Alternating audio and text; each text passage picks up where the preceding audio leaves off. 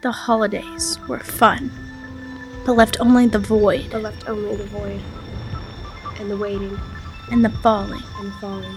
And the waiting again. And falling. And even more falling. And even more falling. As the void threatens to encompass. Until. Oh, it's 1, 2, 3 strikes, you're out at the old ball game. Take me out to Twitchy Dolphin Media presents Let's Get Two. It's baseball from sea to shining sea by the team that brings you home. And now, your host, James Christopher. Beat the drum and hold the phone. The sun came out today. We're born again, and there's new grass on the field. We couldn't have said it better ourselves, John Fogerty. Baseball is, in fact, back. And that means welcome to the Season 5 premiere of Let's Get Two. We're back with a brand new, fresh look for the 23 season. I'm your host, James Christopher, and I can't be more excited to be back doing this show and have those of you who have followed us from episode 1 to the season 4 finale back for another journey. And for those of you who are new, you might be asking yourselves, what is this? You might be wondering, what is this Let's Get Two thing? You might also be thinking to yourselves, oh, great, here's another baseball podcast. And that's, well, fair. Let's Get Two strives to be much more than just your average baseball podcast. We try to differentiate ourselves from other shows by challenging ourselves to cover the game, cover the sport differently. We continue to raise our production values, and we try to create something different in this very competitive space. And look, we love baseball podcasts. Some of our favorite creators in the indie baseball podcast are also some of our best friends, and we do our best to support them whenever we can. But we don't see our show as simply a podcast, for as much as there is an audio-only version. We're a web series, a travel show, and we're going to be doing our best to bring you the content on many new platforms, not just YouTube or through podcast apps. Now, much like our approach to independent film, just because you can technically create a movie or a show or a podcast with your phone doesn't mean you should. We wouldn't be doing this if we were doing the same old thing, and we wouldn't be doing this if we didn't have you, listeners, viewers, following our show. So what are we? We're essentially a travel show with a focus on minor league baseball. Now, in the episodes before and after the season actually begins, we'll bring you teams and stories from around the world of affiliated, independent, and collegiate summer league baseball. Our show's strength is the people behind the show. From our creative director, Jessica Bybee-Jegetz, also known as the First Lady of minor league baseball, our executive producers, Andy Tomchesin and Scott McIntyre, our producers, Andrew Nelson, and the world-famous Eric the Peanut Guy Mertens, our associate producers, Timothy Jegetz and Jess Canaster, and some of our favorite contributors like Jordan Metcalf, Paul Caputo, Emily Nyman, and Gary C. Warren. The talent alone making this show is worth your time. Now, once the first pitch is tossed, we'll hit the road. And this year, we're going all over North America, from Alaska to Cancun, bringing you the greatest game ever invented, viewed in a slightly different way. Some highlights include our 5th birthday party in Omaha, Nebraska with the Storm Chasers, to finally getting out to the Erie Seawolves. We've basically been online dating with them for so long that I'm actually a little nervous, but it should be fun. We can't wait. For the 19 episodes that involve a team visit, we're going to bring you a thoughtful, well-produced, positive baseball experience, shining a light on all aspects of the game. So sit back and enjoy the ride. We have a terrific season ahead of you, and that begins with our episode today. We're talking to Dan Simon, creator of some of the most iconic brands in the sport, and then we're going beneath the foam and learning all about that mascot life, so stay with us.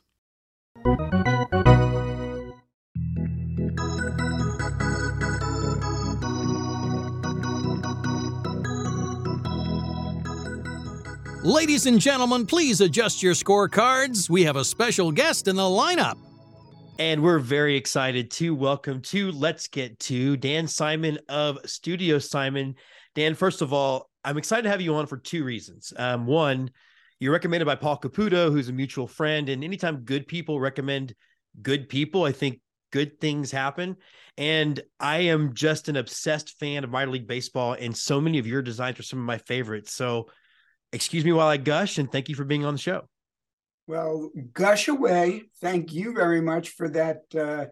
All of those very kind words. And I'm excited to be on your podcast with you. So, well, your podcast and YouTube, right? So yeah, we're a web series and we're going to be on Amazon soon, but all that's still getting kind of put together. But yeah, we are a little bit all over the place in a good way, although I'm sometimes all over the place in a bad way too.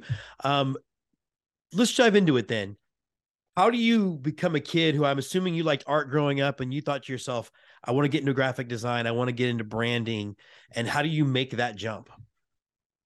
Now, when you say graphic design and branding, are you yet asking about sports branding, or are you just asking just in general? Just how did you decide like you wanted to go down that path in the first place? It was because of Thurman Munson. Okay. I know that then leads to some silence, because it's like, how could that possibly right? How could that possibly how can he be responsible for this? But unfortunately, well, here's the story, and I'll try to give the elevator pitch version of it because it's a little longer than this. I was how old would I have been? 17 years old, and this would have been August of 1979. So if anyone wants to do the math, you know how old I am. And I was, for your viewers who may not know who Thurman Munson was one of the best catchers in the game from 1970 until 1979. He unfortunately died in a plane crash of a small prop plane he was piloting. Oh. And that happened in the summer of the 79 season. And I was sitting at, I was in our family room at my house in Wayne, New Jersey. And Thurman had just died, and I had cut out pictures and headlines and things like that from the newspaper, the New York Times, the New York Post, the Daily News. My dad would bring home we lived in New Jersey. He worked in New York. He'd bring home those papers. We got the New York Times delivered. And I had a piece of poster board in front of me, and I was arranging all of these things. I was making a poster memorializing our beloved Yankee catcher and captain who had just died in this plane crash. And while I was doing this, I was talking with my mom, and I was a senior actually, I had just graduated from high school, and I knew I was going to college, but I had no idea of what I wanted to be. And I was talking to my mom about the fact that I don't know what I want to do. And she asked me a question that, frankly, no one had ever asked me before. Or okay. Nobody who could potentially guide me somewhere had ever asked me. She said, "What do you like to do?" And I thought about that for a second. I looked down at what I was doing, and I said, "I like doing this." And she said, "Well, that's graphic design."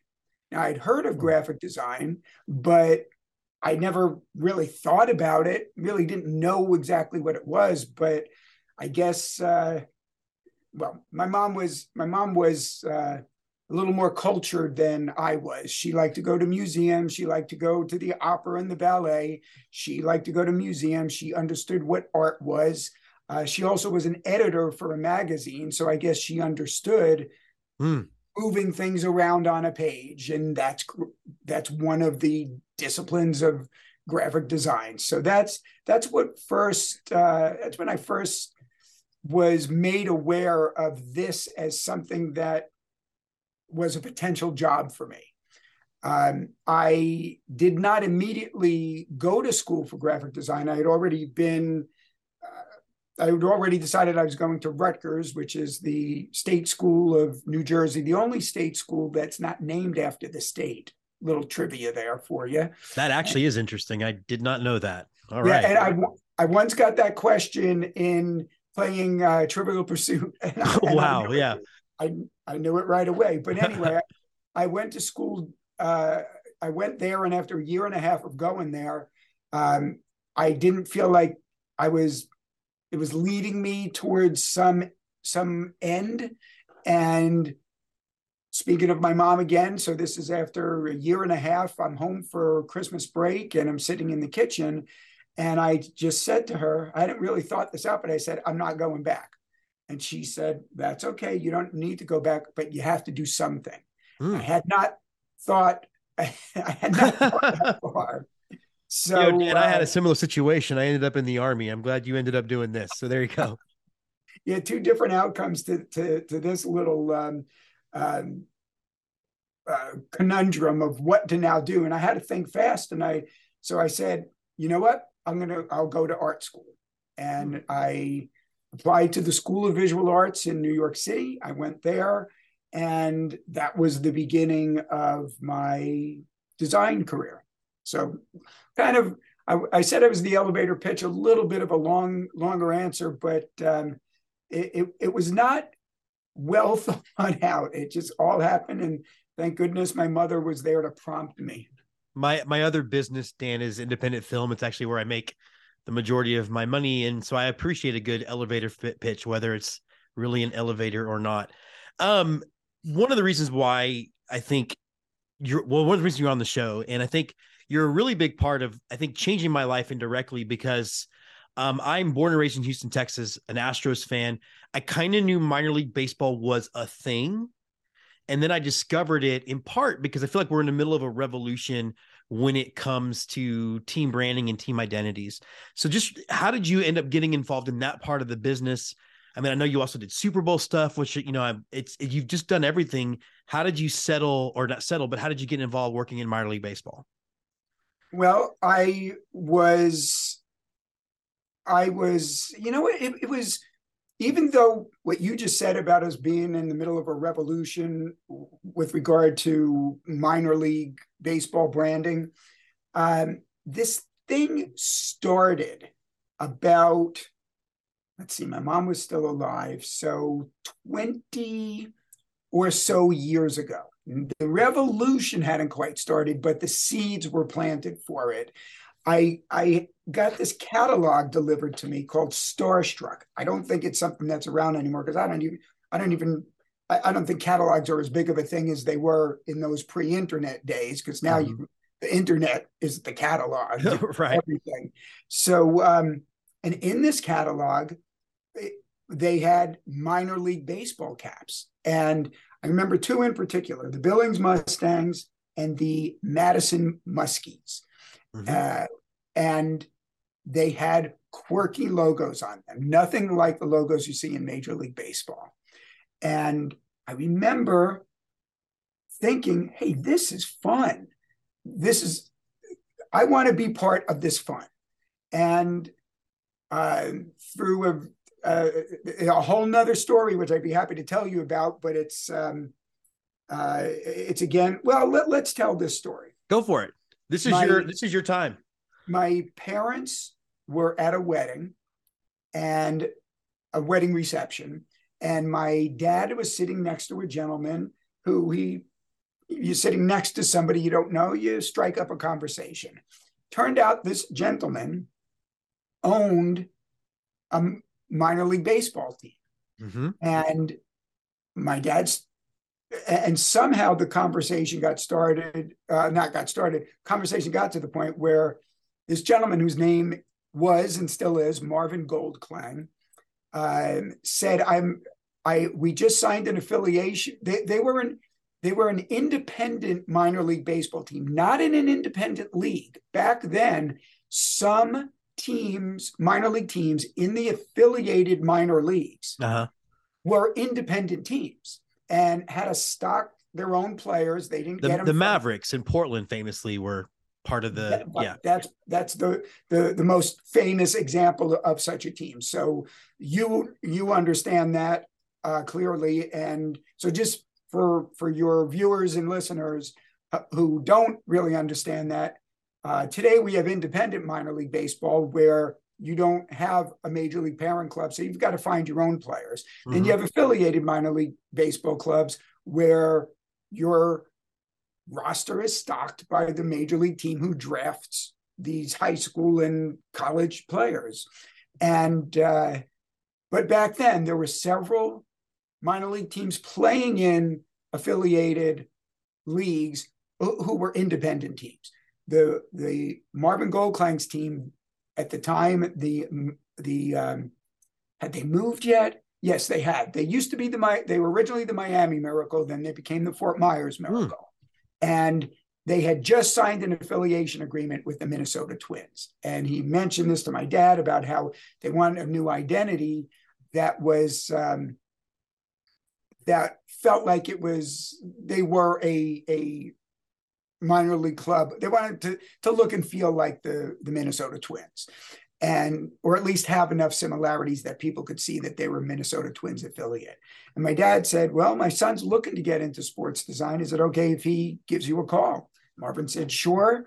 And that was my first minor league, my first sports branding project, period. And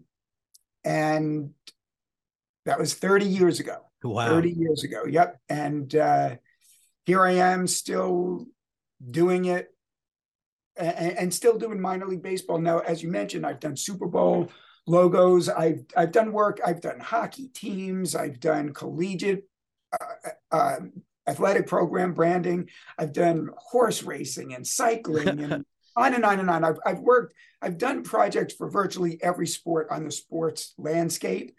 But the majority of my work has always been in minor league baseball. And one of the big reasons is because it's fun and I love it. I love all sports branding, but minor league baseball just has this element of fun that really you don't find. There are other minor league sports, but the minor league baseball branding is the most fun of it. I totally agree. And I think you make it fun. And one of the big things that I noticed about your designs, I like that I can't necessarily tell it's a you design. Like you do a really good job, I think, of creating a brand and a look that is very specific to whatever the community you're working for. It doesn't look templated or sort of reused like, you can see in other situations. So my question is, how do you start? How do you go when Savannah brings you in and says, we want to get crazy with it, but not too crazy? How do you start from that process of understanding the community and the team that you're serving?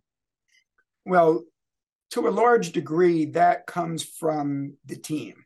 I've been doing this for a while now, and I've learned to ask the right questions and do even more listening.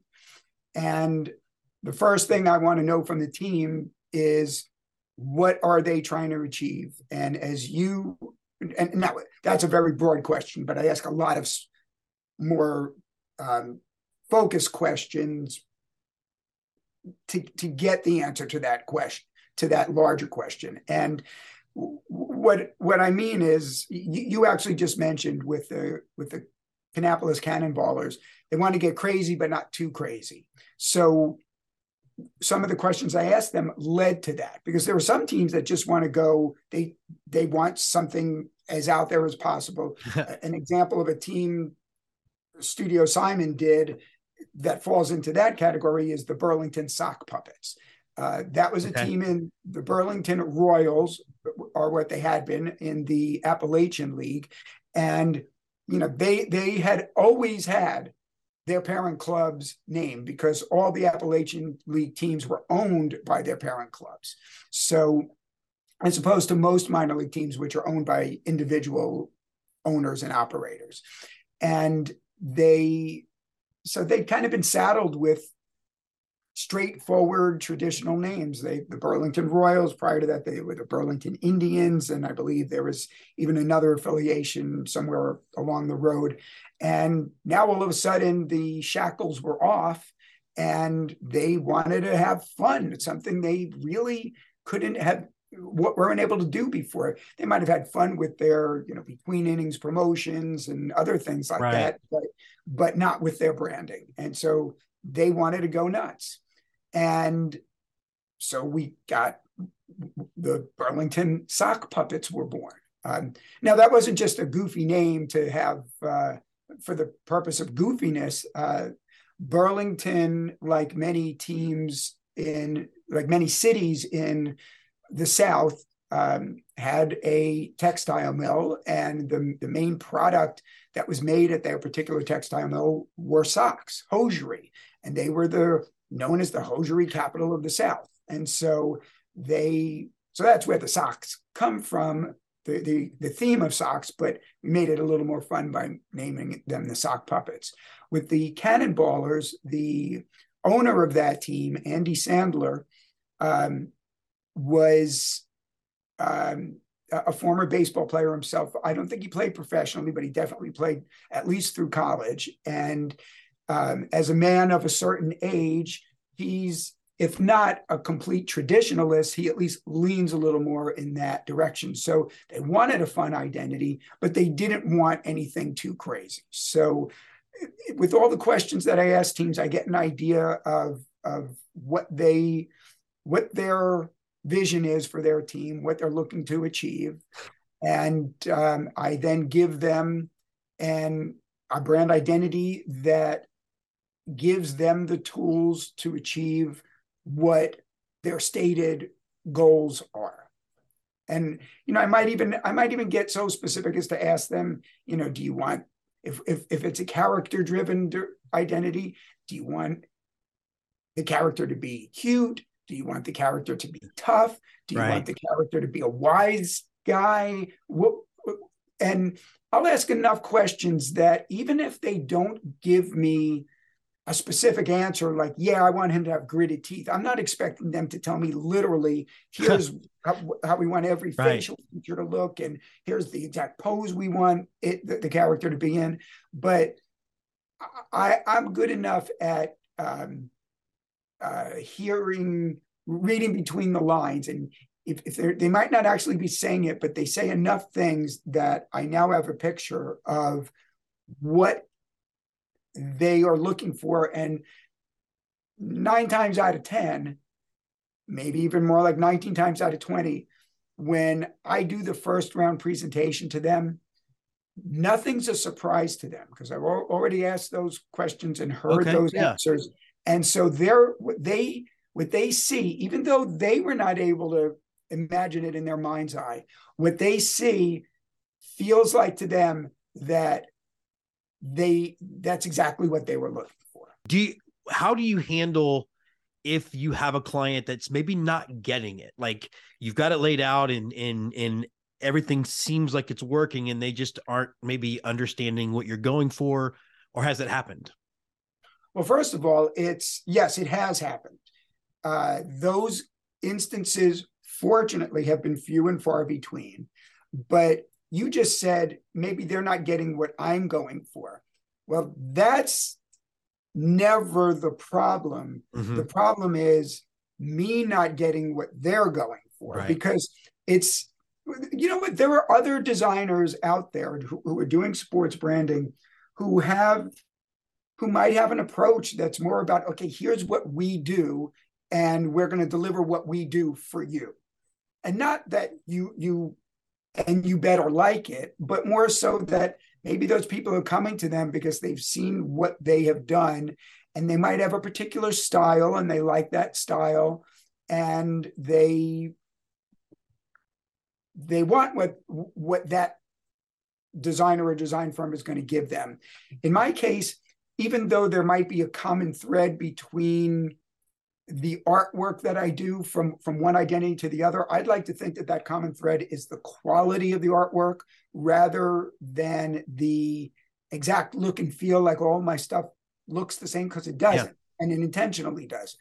Right. So, And I think that's the strength of it for sure. right. I won't name the client, but I had an instance. This is about about 5 years ago, where I was having the discussions like I have with every team, with the team president and the team GM. And I immediately got the sense that the team GM didn't want to have that conversation. I couldn't understand it at first, because it's like, I'm trying to find out all about you, all about your team, all about your community, all about your fans. And every other client I talk to, they love talking about that, because it's what they do. It's what they're passionate about. Mm-hmm. You're not working in minor league baseball unless you're passionate about minor league baseball. You're not getting rich doing it. Team owners might be, because there's value in the franchises, but the salaries for minor league baseball front office staff nobody's getting rich. Hopefully some of them are making decent livings, but they're certainly not laughing all the way to the bank. And so I'm talking with this guy, and he actually just wanted to get off the call, and I couldn't understand it. And what it turned out was nobody there in the front office, I shouldn't say nobody was on the same page, but there were different factions that were not on the same page, and nobody knew what they wanted. And we went through a number of rounds, and they never saw what they wanted to see. Now, by the way, there is a clause in my work agreements with teams that says you get, and I don't want to pull back the curtain too far, so I won't give the actual number. Sure, absolutely. A certain number of rounds of revisions. It's certainly not endless, because if it's endless, they're going to keep asking for change after change, because it's not costing them anything. And we got to the point where we had already exceeded that. But I try not to invoke that clause, because you never want to be I hope this isn't a major curse word. I don't want to be a hard ass. Okay. No, you are allowed to do what you need to do. Okay. I just didn't know if you need to bleep these things out or whatever. And it's not that it was that bad of a word, but anyway, you don't want to be that guy. And one reason for that is because you then get a reputation of being hard to work with, and that's not good for business. So I try not to invoke that clause, but we got to the point where we had exceeded it by a couple of rounds. And I finally said to them, I said, I'll keep going, but another clause in those work agreements say, you now need to pay, we have to negotiate an additional fee if you want to keep seeing more and more stuff. And in that case, fortunately, what they did is they pulled the plug on the project. I didn't fire the client. They actually said to me, look, we don't know what we want. And I had showed them so much stuff and so much good stuff. And they just said, I don't think we're ready to actually move forward with anything. And now sometimes you might hear that, and then you see another designer finishes the job for them. That wasn't the case with this. They still have the identity that they were looking to change 5 years ago. So wow. That does happen. But again, fortunately, it's a rare occurrence. Again, because most people in the minor league industry are happy to answer all the questions, and I know which ones to ask, and I know how to be a good listener, and it just doesn't happen because I've listened, frankly. Okay. I have two more questions. One, when you're designing an identity, like, do you have to keep in mind everything, like what it's going to look like on every kind of hat, shirt? You're going to design the mascot. Does all of that have to play into your role or into your process? Or do you come up with sort of the main piece of the design and spin it off from there? Well, it starts with, in a first round presentation. Now, other designers might do it differently, but at least the way I do it is I will present usually a logo. And by the way, I'll usually present, when I say a logo, I'll present several different directions from which they can choose, but just one logo for each. So if I've got several different directions, several different looks, it's not like I'm doing a primary logo, several cap logos, secondary logos, all the uniforms for each of those different directions, because that's a tremendous amount of work.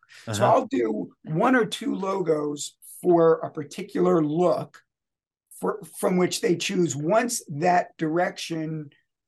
have chosen a direction, then I flesh out what is frankly a very wide-ranging brand identity. I have the style guides I deliver to the clients are anywhere from 15 to 20 plus pages. So there's a lot that goes into a brand identity.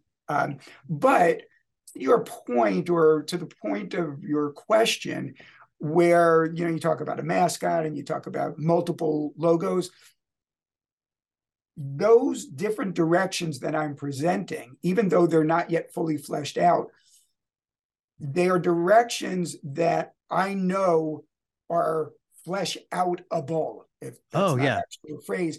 I'm not going to design myself into a corner where I'll present something and then they choose a particular direction. And then I think, oh, wow, I have no idea what else I'm going to do with this. I know what I'm going to do with each of those directions.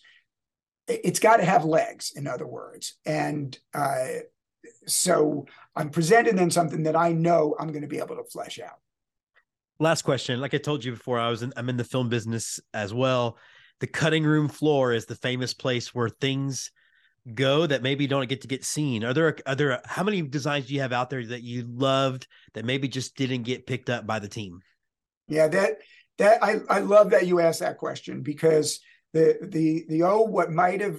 could have been. I have had some things that it's a real shame did not ever see the light of day.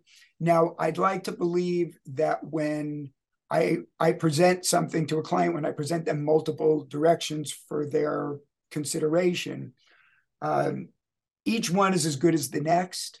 But the reality is sometimes you just do something that's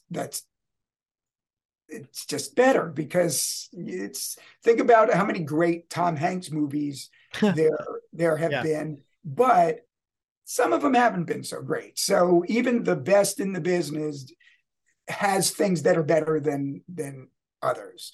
And the particular team I was mentioning, where they decided to kill the project, there's something really good on the cutting room floor. There are actually several things that are really good that ended up never seeing the light of day in that.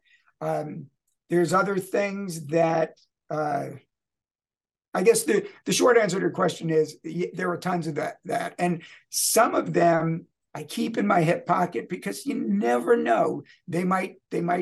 Something might come up where I can reuse that. It's actually happened a couple of times. So they do get to live. But here's an example. And talk about Paul Caputo. Paul was doing an episode of the Baseball by Design podcast, on which I was a guest, with the Erie Seawolves. And he brought up something that I did share from the cutting room floor. I don't normally share those, because you never know. I might be able to use them again. But when he was doing his story on sportslogos.net about their identity, the story behind the nickname series, I shared with him a direction that was not chosen, that was presented when I was doing the SeaWorld's brand update, which featured a wolf skull with two crossed backs beneath them. And the decision at the time was the team president, who was my client, Greg Coleman, said, I really love this, but it's not as we want something that appeals to all fans. This will appeal to some fans, but it has a more limited audience than something a little more family friendly. And I agreed completely with that. I felt that way even when I developed it, but I just wanted him to see what the possibilities were at that time. Fast forward several years, and Greg came to me. I've continued to do work for them. Matter of fact, I'm currently working on a new project for them that will be on field for the 2024 season. And he wanted to do an alternate identity, and he had this idea about he was thinking of a wolf skeleton, but like the full body of a wolf. Uh-huh. And I said, you know what? We've already got something that's sort of in that vein. And I reminded him of the wolf skull direction that I did, and I said, I've got an idea for what we can do with this. And I mocked that up. I made some changes to it. I mocked that up and I showed it to him, and he said, bingo. And that's already been unveiled for the 2023 season. And we call it the Howling Dead, where it still has the wolf skull in it. There's a cool new cap that it's featured on, and a new alternate jersey. So that what made it from the cutting room floor to ultimately the field. So that one literally and figuratively rose from the dead. I love that. That's a great place to stop. But before I do that, though, for every Saving Private Ryan, there's a man with one red shoe, and that's Tom Hanks' career right there. He is Dan Simon. He is one of the guys that's keeping minor league baseball alive. Thank you so much for being on Let's Get To. James, thank you so much for having me on. This was a lot of fun.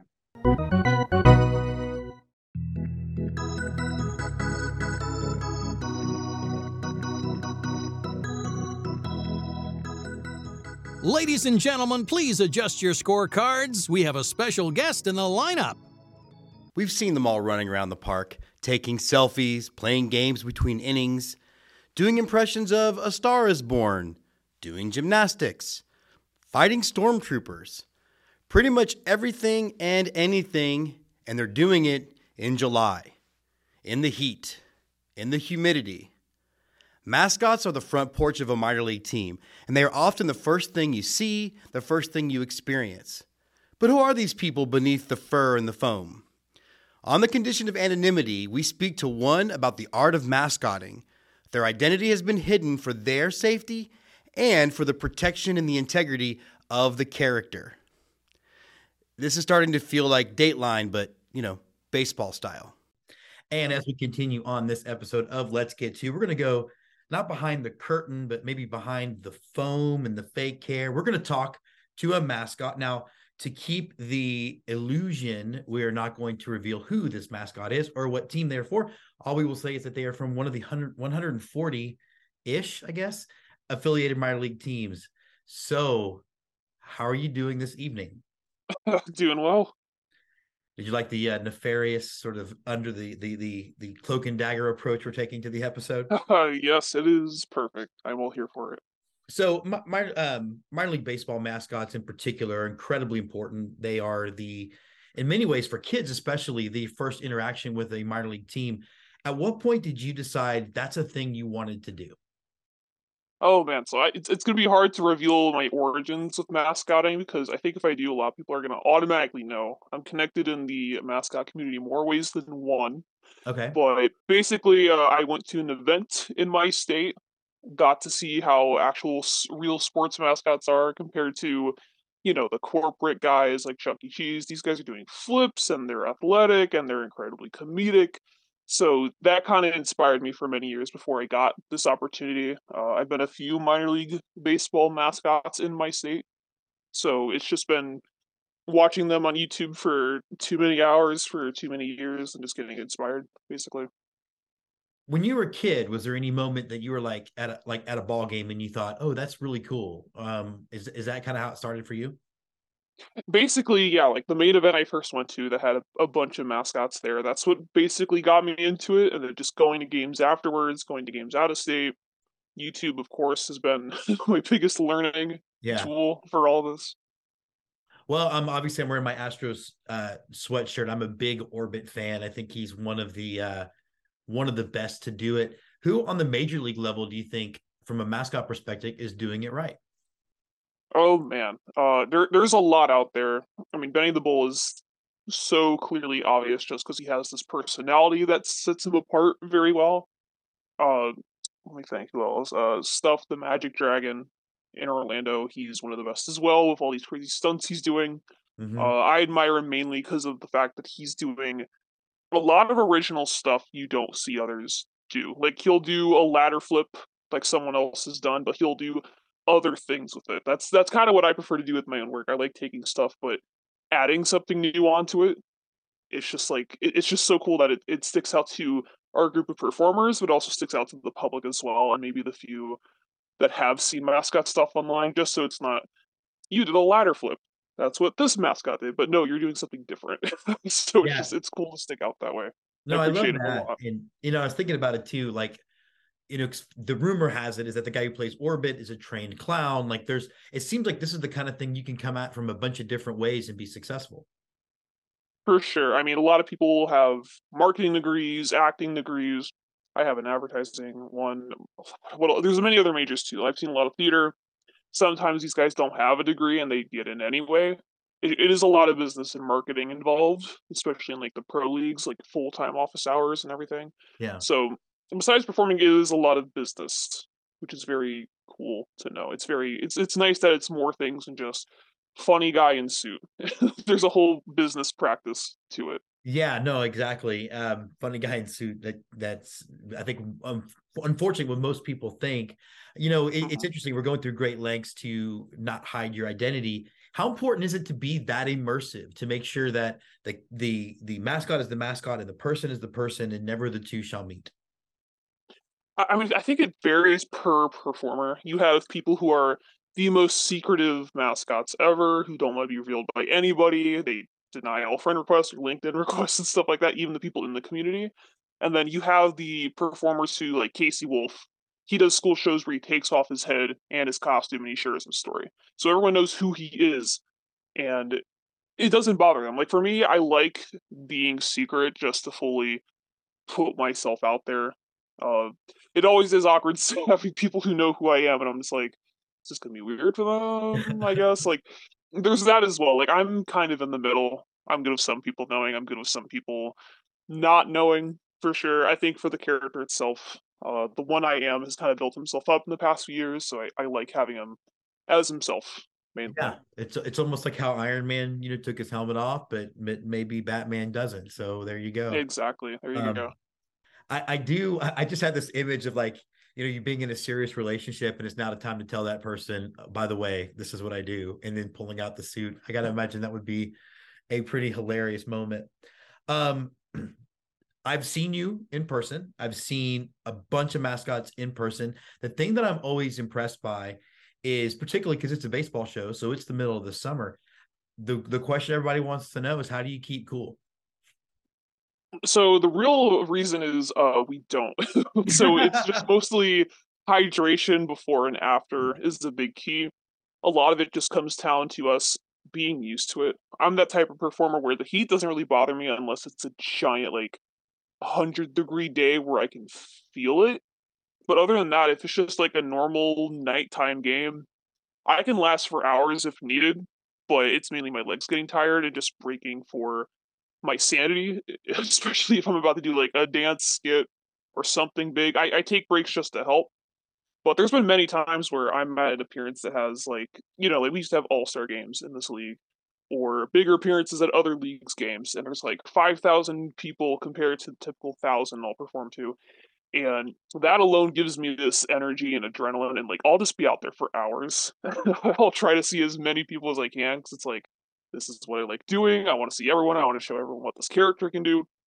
And I mean, that's been a big thing for building up this character as well. These outside appearances at other games that kind of give him his own mini fandom, if you will. Yeah. So it's definitely a matter of if you're used to the heat or not. Like I know some people have, for parades mostly, they'll do those Camelback like ice pouches that can get heavy and it can also melt. So I don't really do that.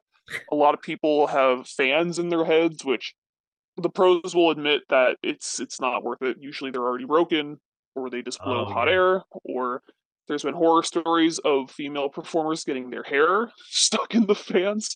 So I don't like it when they put fans in. It doesn't do anything. You just have to get used to it, or at least a suit that has decent ventilation holes or breathability, basically. That's terrifying. Yeah. There's a horror comedy in there somewhere. If I put my filmmaker hat back on, but I can see that. That's terrifying. What is, I know we don't have much time left, but what is for you the best moments for you? Is it meeting a little kid? Is it doing a stunt and having the audience react? Where do you feel like this is the best part of my gig? Man, like there's just so many of it, like there, especially because some of these teams in this league, like mine, are decently small. So there are some days where it gets stressful. I want to do more, and there's some limitations. But as soon as I put the suit on, I'm like, I love this. This is what I like doing in my life. I mean, yeah, there's definitely moments like with kids, we're just interacting with a group of people, or especially the moments of you are with like a bunch of college kids and you don't know how they're going to react. But once you show that you're very relatable with the humor you have, you win everyone over. Like that's a good feeling. Crowd work is a big one. Like it's such a weird thing to say and think about, but if I can feel like I'm Benny the Bull for a few minutes in suit, just having like everyone react to what you do, it's the best feeling. It's just really nice being able to do stuff for all these people, especially with skits. Like many skits for other mascots will work depending on their audience or the theme night. Like, we have Silver Sluggers for different teams, like older fans. You have family days, you have Thirsty Thursdays with a bunch of older kids. So the right skits at the right time always hit different for sure. But those skits that actually have giant reactions is like you get that feeling inside for sure. So it's many things. There's many different things that give me the moment and feeling of this is why I do what I do. So it's just too many to name at this point. With this, as I've been doing the show, getting a selfie with the mascot has always been a big part of it for me. And I was thinking about this when I was getting a mask with a picture with, we'll rule out a team that you're not, in Frisco, Texas, with the Rough Rider. And I was thinking about it because it was 115 degrees. And I thought to myself, Slugger the Sea Dog can do all that stuff because it's only 70 degrees when he's in a basement. I mean, like he's kind of got. Is it? Right? I didn't even know what the temperature was up there. So dang, 70 would be nice, honestly. Yeah, I'm like, okay, anybody can redo the song from A Star Is Born if it's 70 degrees out there. So is there like some pecking order of like you have it easier than others, or do you guys give each other the business a little bit about that stuff? Yeah, I mean, the good thing about this community is that everyone's very welcoming and open. Like, there are mascot group chats that are very private, just so you can share ideas and notes. I mean, for me especially, I love doing personal calls with performers in my league or in the big leagues, just because it's cool to throw stories back and forth and just to learn about each other. So it's very friendly. There's never been like direct competition of like, oh, you have better resources, so you suck, or you're doing this and whatever. Like, it's just we're all doing the same thing. A lot of us have better resources than other. Unfortunately, I'm kind of in the middle ground. Right. But I think it's just doing what you do with enough passion. I think that can get you somewhere. So it's just very friendly between everyone. It's cool learning about. Just like now, I didn't know it was 70 degrees in Maine during the summer. Gosh, I wish I'm assuming it's 70 degrees in Maine. I'm assuming that. All right. Well, that does. Yeah, exactly. That does wrap up our time, and I just want to thank you again for not only being on our show and all this stuff, but also what you're going to do for minor league baseball, because I think the mascots, particularly in minor league baseball, are on we used to call it the military, the tip of the sword, but y'all are the tip of the sword for keeping this game growing. So thank you for that. Of course. Yeah. I mean, we love doing what we do. So it's good to have people like what we do in return, basically.